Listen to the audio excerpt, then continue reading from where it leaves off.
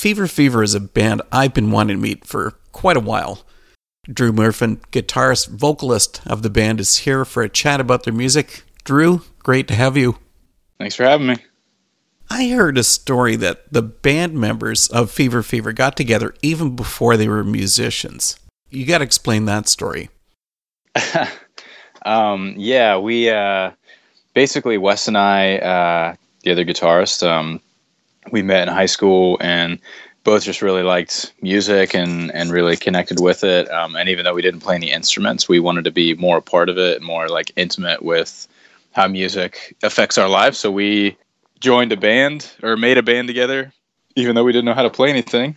And kind of went from there. We just started writing songs with what we thought sounded good and started learning a little bit as we were going. And it really obviously was a long way a long way from where we're at now, but yeah. Wouldn't it have just been simpler for you guys to form like a baseball team or pick up basketball? Oh yes, it would have been a lot easier for us to do that, but that's just not the calling we had. So the band's been around for quite a while. What was it, 2005? Yes, October in 2005. So October of this year will be 10 years for Wes and I playing together. Does that make you feel old? Yeah, a little bit, but luckily we started in high school, so if it was, a college band and it was 10 years, then it'd be like, getting old now. Well, how has the music of Fever Fever changed since those days? Well, we've gone through many different weird music genres. We started off just kind of all over the place. We didn't really have a sound, so our first CD that we did when we weren't even technically Fever Fever yet, we were just kind of a project that we were working on, was anything from classic rock to jazz-ish stuff, and we were just exploring what we liked. And then we got into this weird phase of liking disco and writing super disco-y stuff, and we did the whole thing. For shows, we dressed up and we went into thrift stores and found any old 70s or late 60s, early 70s disco stuff we could find, and dressed up to shows like that, and we're literally going all out disco, which was awful. And did you do the disco ball and all of that too? We didn't have it on stage, but no joke, we had a disco ball hanging from our merch stand for a while, yeah. And so it was all out disco. And that actually, as funny as that is and as ridiculous as it was, it kind of transitioned us into a little bit more poppier stuff, because we weren't really writing any poppy stuff. And that was kind of our little transition into writing stuff that was had a little bit more pop, catchy feel to it. It was just on the extreme of 70s disco. So once we moved on from that into a more alternative vein, it really helped when we wanted to be meaningful and write really respectable orchestrated stuff, while at the same time really enjoyed just a good catchy tune, So we've kind of been all over the place as far as music's changed. So from classic rock, jazzy stuff, to disco, to more classic rock, to alternative rock, it's just been, yeah. Well, you guys went for another stretch a couple of years back. You did an acoustic EP, Native Color. Yes, yeah. Which is still a big part of our sound also, which that was one of the more fun things for us to do, and it's a lot of fun for us to do the acoustic stuff live. But that's not your natural inclination to go that route. It's kind of in between. When we did the acoustic album, we were really trying to, I guess, add in some of the instruments that we had been messing with over the years, because we had a song, Clouds Catch Fire, that was on our acoustic EP, and when we wrote it, we were up in the mountains in New York. We were just doing some charity work, and all we had was a bamboo flute and a djembe drum and some sleigh bells, and that's literally all we had. And then we found this really old kid's Walmart guitar to play, and when we were up in the mountains, there was this sunset, and it was really beautiful, and we just all felt like it needed a song. We wanted to write a song about where we were and the experience we were having, so those are the only instruments we had, so we rolled with it. And it was kind of, other than the guitar, some bizarre instruments to try to write a song with, but we really enjoyed it. And we had kept doing that. We were writing acoustic songs like while we were on the road. And so we only had certain instruments here and there to write with. And so when we did the acoustic EP, we wanted to share that part of us with everyone, that we are writing these songs on the road and we're messing with these instruments and they're becoming a part of us and how we write. And so now I feel like when we're writing our full stuff, it's kind of infiltrating to where, like, even though it's not acoustic, the things that we love to do acoustic are infiltrating our like full band set and recording. But you guys carry on with that now. Like Wes, you guys classify him as a multi-instrumentalist, and that's certainly the case. Do you want to describe some of the stuff that he uses? Yeah, Wes and Andrew both have become major multi-instrumentalists for us, which is awesome. But Wes live, he'll play flute, harmonium, electric guitar or acoustic, depending on, you know, what show we're doing, and mandolin, which you would think would be chaotic, but we've tried to set it up in a way where it's it works. It's smooth, and it's just hard to tell until you actually see it that it's not like this chaotic, like we just want to use as many instruments as we can just for the sake of it. Like we think they all fit and make sense with what we're doing. And then Andrew, actually, along with Wes, Andrew plays upright bass, vibraphone. He has to jump on harmonium for a few songs. So they're kind of like switching around, and he's playing multiple instruments. Andrew and I both play drums, along with Zach for some of our live shows. So we're all switching around a lot, and it's just fun, you know, and it makes sense to us. And I've seen your live show, and you guys do. There's a lot happening on stage as we watch you play. Yeah, for sure. Fever Fever's broken the trend of staying independent. You guys have joined up with Slow Speak Records. But yes. What drew the band into signing with a label?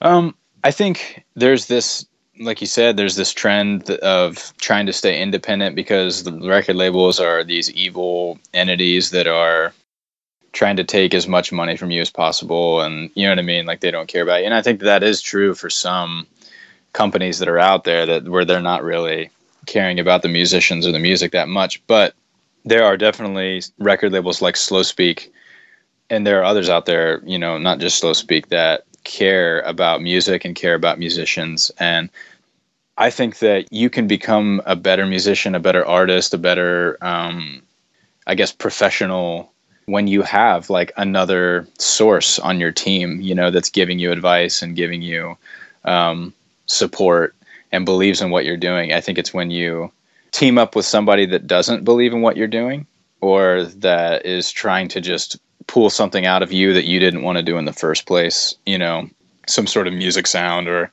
marketability or something like that. That's when it becomes a bad thing. But to us, we weren't going to just have this very black and white general concept that all record labels are evil, that all people that are on that side of the industry are bad for musicians and for bands, because they're not. And Slow Speak isn't for us, and there's a lot of labels out there that aren't for their bands. Slow Speak itself is an indie label, and so even though they are a record label, which makes us not an indie band, Slow Speak in and of itself has this understanding and concept of what it's like to be people trying to team up together to make something good happen, you know. And it's not just like this gigantic entity of workers and managers and CEOs and stuff like that don't know each other and aren't really working together. And so it felt a lot different to us to sign with them as opposed to signing with like a major group or other record labels that are out there. Of course, the head man for Slow Speak is Davey Basinger of Bleach, so obviously Yeah. He's got really extensive musical background. Yeah. But seriously, are there any Bleach fans in Fever Fever? Wes and I both are very big Bleach fans, so I'm not sure about Andrew and Zach. I know that Zach always jokes around with Davey about not being able to stand it, even though we all know he loves it. Yeah, it's, I mean, not only for the music and just that they have that, like, I don't know, kind of fingerprint in our lives, you know. When Wes and I were kids, we were, you know, they were touring around and we saw bands like Reliant K opening for them. And I think even like Fall Out Boy did some shows with them and stuff like that before they blew up. And it's pretty crazy to get to work with him, to have like somebody who had an impact on, you know, other bands that are around and on the industry and are still having an impact on the industry. Cause a lot of those guys play for other really big bands now, and Davey's helped, you know, running Slow Speak. And, yeah, it's been awesome. And we are definitely fans of them, not even just in music, but also just in people and who they are. They're just legit guys. And, anybody that meets them is a really blessed, lucky person. Cool. Well, why don't we get back to your music? Fever Fever released Aftermath last fall. Man, that is a really incredibly catchy album. Thank you. What was the songwriting process like? Are all of you involved in that? Yeah, absolutely. We're all involved. And it's kind of I'm not sure how other bands do it, because Wes and I just worked together for so long and we've just been doing this. But for us, the process was kind of all over the place. It ended up being a good thing because we sat down with everything and tried to bring it together. Like there was a bunch of songs that like I had been writing just on my own. So like they started off with like vocal melody and like, you know, I had almost had seen the song all the way through, except for some of the extra producing and stuff on the tail end of it, like, you know, guitar riffs and things like that. So the few of the songs were written that way, whereas some of the other songs were literally written with all of us there from the start, just like, all right, let's write a song. Does anybody have any ideas that they've been messing with, you know? And then we'll all be there from the very beginning to the very end. And you get a way different result in the end, you know, because of the way that it started and who was involved. And then on top of those two processes, there was a few songs where Wes and Zach, or actually Wes and Vince, also our old bass player, and our old drummer, they would write a song, because this whole process started when we had two other guys in the band also. And so they would start writing a song and they'd have all this music, but they'd have no vocal melody, and they'd have, you know what I mean? Like where the song was going was still kind of in question. So I would jump in and write a vocal melody to it and write some lyrics and stuff like that. So we kind of had three different processes happening at once for one album, but we're also similar in what we want the end like feel to be, that even though the song itself is way different, we feel like they pulled together really well, and made a good record. So yeah, there was a lot of co-writing and different processes used. Well, those different processes also involved having three producers. I mean, I thought that would, you know, just be crazy. I always wonder when a band does that. When you've got multiple producers, how do you get a cohesive sound? Well, just full honesty, it was not easy. And it was a struggle, but it was good, because obviously all three guys had a different kind of like sound, and they're all obviously really good. So basically in the end it came down to mixing and what things we wanted to come together. And I think it also helped that we also, on top of three producers, we produce as we write a lot also. So a lot of those extra sounds that you're hearing are things that we added in from the beginning. You know, like we started it with those like little nuanced sounds and stuff like that. So like that definitely helped. So mixing wise, it was more of trying to get all of the EQ to sound similar and the reverb and like things like that. But we were very clear with all three producers from the beginning, like what type of sound we liked, what we were going for. Here's all of our like things that we've been working on to put into the songs. And so it took a long time to get all of the mixes and all of the songs to sound similar enough for us to feel comfortable to put out there. But that was mainly a mixing point, because like I said, luckily all three guys are so good and could understand what we were going for and what we liked, to where the actual types of producing that we were doing were the same, even though we used three different guys. And they are good producers. I mean, yeah. You had Mark Townsend. I mean, he's worked with everybody. You know, Reliant K, The Wedding, the OC Supertones. You know, Chad Howitt, of course, I know him better from his band Paper Route, but I know that he's doing a lot of producing. Mm-hmm. But then you also had Kyle Monroe, and I don't really know him. Yeah, Kyle was previously in the band Golden Youth, who is on Slow Speak Records. And now he's writing with Eden Speak and working on some side stuff. But his main thing right now is engineering and mixing and producing.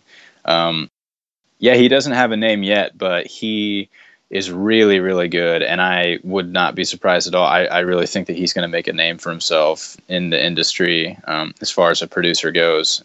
He just did a really good job, and it was kind of funny because, like you said, we tracked with Mark and Chad, and both are absolutely incredible, and the songs that they did ended up being incredible. It's just funny to me that out of all of those, like, the first single that we ended up putting out was Hypnotize, which is a song that Kyle did. And Kyle's like kind of the unknown producer that was working on it out of the three. So it, not that the other ones had anything less, it was just, that's the one that we ended up going with. And, so yeah, I'm really happy that it worked out and that he was able to work on it with us. Well, I brought up the point earlier about it having a really smooth, polished sound, meaning Aftermath, the album. Mm-hmm. You know, even with all the different instruments, does this stretch your sound, having the different instruments? Do you just like the diversity? Absolutely. And like I said, it came from a very organic need for the instrument. It wasn't like we were just trying to force them in there. And so I feel like even though it's keeping it diverse, it's not just random. To me, it doesn't feel random when you're listening to the song, you know, that it's just like out of left field. Like we just wanted to put a flute in there, and so a bamboo flute. So we did, and it doesn't make any sense. It's just a unique thing that happened to us that we didn't try to force. And I think that it gives us that unique, diverse sound, and kind of takes it to a different place than where a lot of people are at. The Antidote is speaking with Drew from Fever. The Aftermath album, it's almost without exception that the lyrics are focused on love. They're all typically positive love songs, you know, or at least love songs where if there's a conflict, it gets resolved at the end. Mm-hmm. It almost makes me wonder if you guys haven't had any negative relationships. Well, you got to be honest here. Yeah, no, we have definitely had negative relationships. I think the point of Aftermath for us was kind of the overall concept is that your life, everybody's life, has these circular development of things breaking down in your life. You have what feel like horrible experiences, but they end up giving you the opportunity to rebuild and to make a positive thing out of it. And I think we all try to make that a life goal for ourselves individually, just as people outside of music and just in everyday life. We really wanted to portray that. And so like Aftermath, the song, the first track on the album, you know, that's all about that, and Collapse, the last song on the album. And the reason that those are first and last on it is because we want to portray that it's an ongoing process throughout life, this circular kind of thing of your life feels like it's being like torn apart sometimes. But you can take that opportunity to like rebuild it back up, figure out what you actually do believe about certain things and how you feel about certain people and things like that. And you can become like better because of it. So that's why a lot of them have like a positive spin on them, and they are about love because that's life. You know, that's our capability as human beings is to love each other and hate each other, and everything is you know, different outlets of that. And so we just really felt like that was a good route to go with the album. That's where the lyrics were going naturally, and that's where our songs felt like they were going. They were all build-up songs, and they're all, you know, felt encouraging to us musically. So we wanted to have that as the main focus. And with those positive love songs, have you been asked to play anybody's wedding yet? We are asked more than you would think. Not weddings and birthdays and things like that. You'll get messages like, you know, from people just like, hey, like, how much do you guys charge for like this like private event? And yeah, so we do get asked for that. We've actually played a few too, especially for friends and stuff, which has been really fun. And because they, you know, they'll have like their few favorite songs on the album that they think are good for weddings. And it's funny because sometimes I'll be at a wedding, I'll just be there not playing, and they're using one of our songs for like something in the ceremony, and it's so awkward. I mean, I'm glad that they're using it, I love it, but it's like so awkward just sitting there like, oh man, this is like you know, this is I guess getting real now, you know, that you're like watching these two people commit their lives to each other and they're using like one of your songs like while they're doing it. So Yeah, we have definitely had things like that happen. Well, when Fever Fever comes to do a follow-up to Aftermath, would you guys go to a change in sound or topics, or have you pretty well set the trend? I think as far as our sound goes, I think that we are comfortable where we are, and I'm sure it will develop even more. I'd like to say that it'll be more full, more true to what we're feeling, and not less. So it might be a little bit different musically, but not.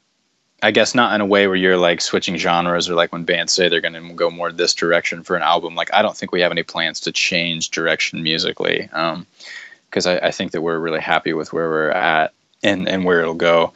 I think lyrically, we're very visual and storytellers, and so I'm sure the content will be different, because the story will be different. Like the aspect of life that we want to kind of make a commentary on is going to be different for the next one. And we've been writing a little bit here and there. And some of the stuff that I've been working on, I know individually, has been a little bit darker.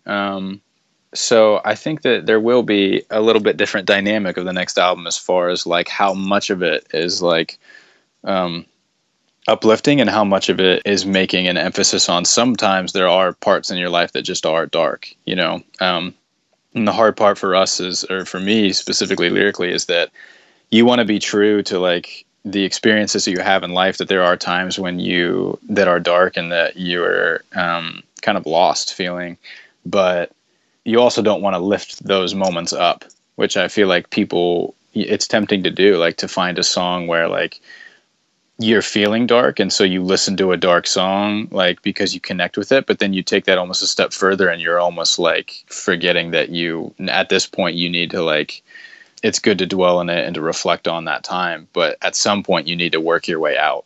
And so I think that we'll never want to go to a place that's so dark to where it feels like almost hopelessness, because I don't think any of us really buy into that we're all very hopeful people. So yeah, it'll be a little bit different direction, but I would think as an artist that you're always wanting to sort of be remaining honest to yourself. Yeah. Because so much lyrical content seems to be so artificial. Mm-hmm. Yes.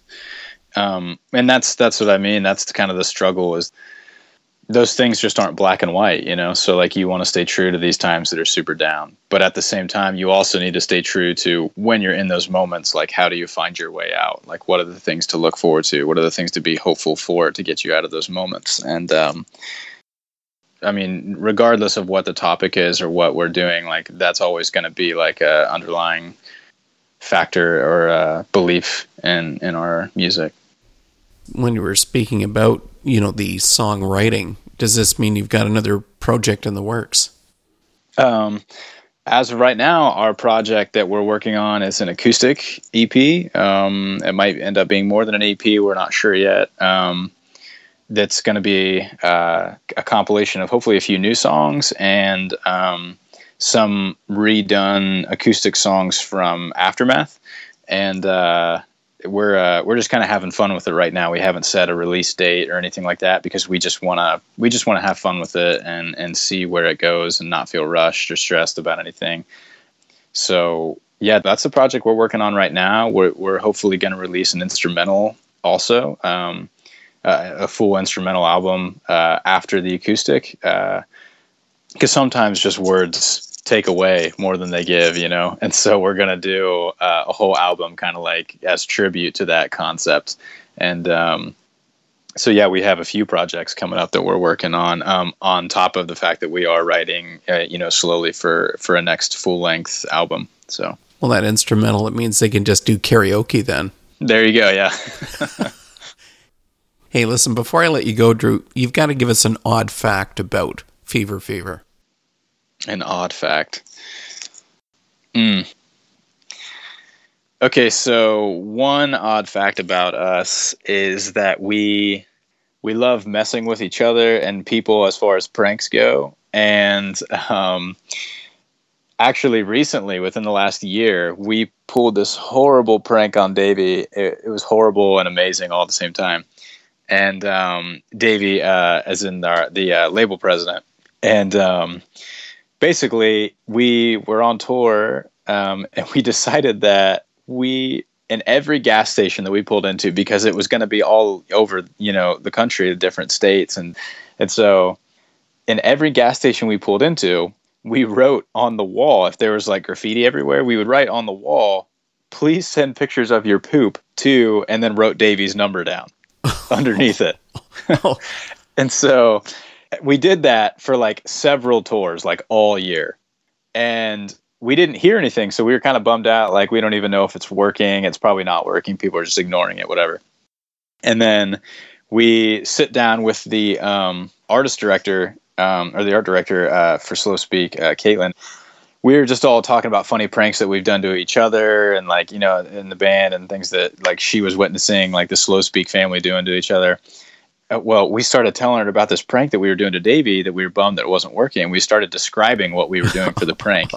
And Caitlin, she just started laughing, like, because apparently Davey had been getting hundreds and hundreds of pictures from people like over the last year, and had no idea who it was, and was trying to figure out who it was, but he wasn't like saying anything to anybody because he like was trying to figure it out.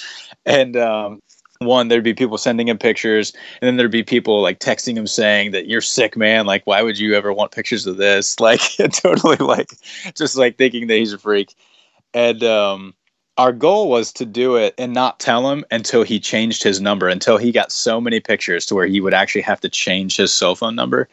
But we decided to tell him a little bit earlier than that. And it was just hilarious. So that's probably one of the oddest things that you can do to people, is have people send pictures of that to them. Wow. And I thought I had friends with peculiar sense of humor, but that takes it. Yeah. But he still kept you. He hasn't tossed you out of Slow Speak. Not as far as we know. I mean, we're still under contract, I think. So he hasn't gotten too upset with us, I guess. Well, you got to tell us how to find Fever Fever online. Absolutely. If you go to feverfeverband.com, you can find all of our social networking links. We're on Facebook, Twitter, Instagram, any social media thing that you can think of. We're on YouTube, Vimeo, all that stuff. So, but if you go to feverfeverband.com, all of our links are set up there. Really easy way to find us and connect with us. Well, Drew, thanks so much for coming on The Antidote. It's been really great meeting with you. Yeah, thanks for having me.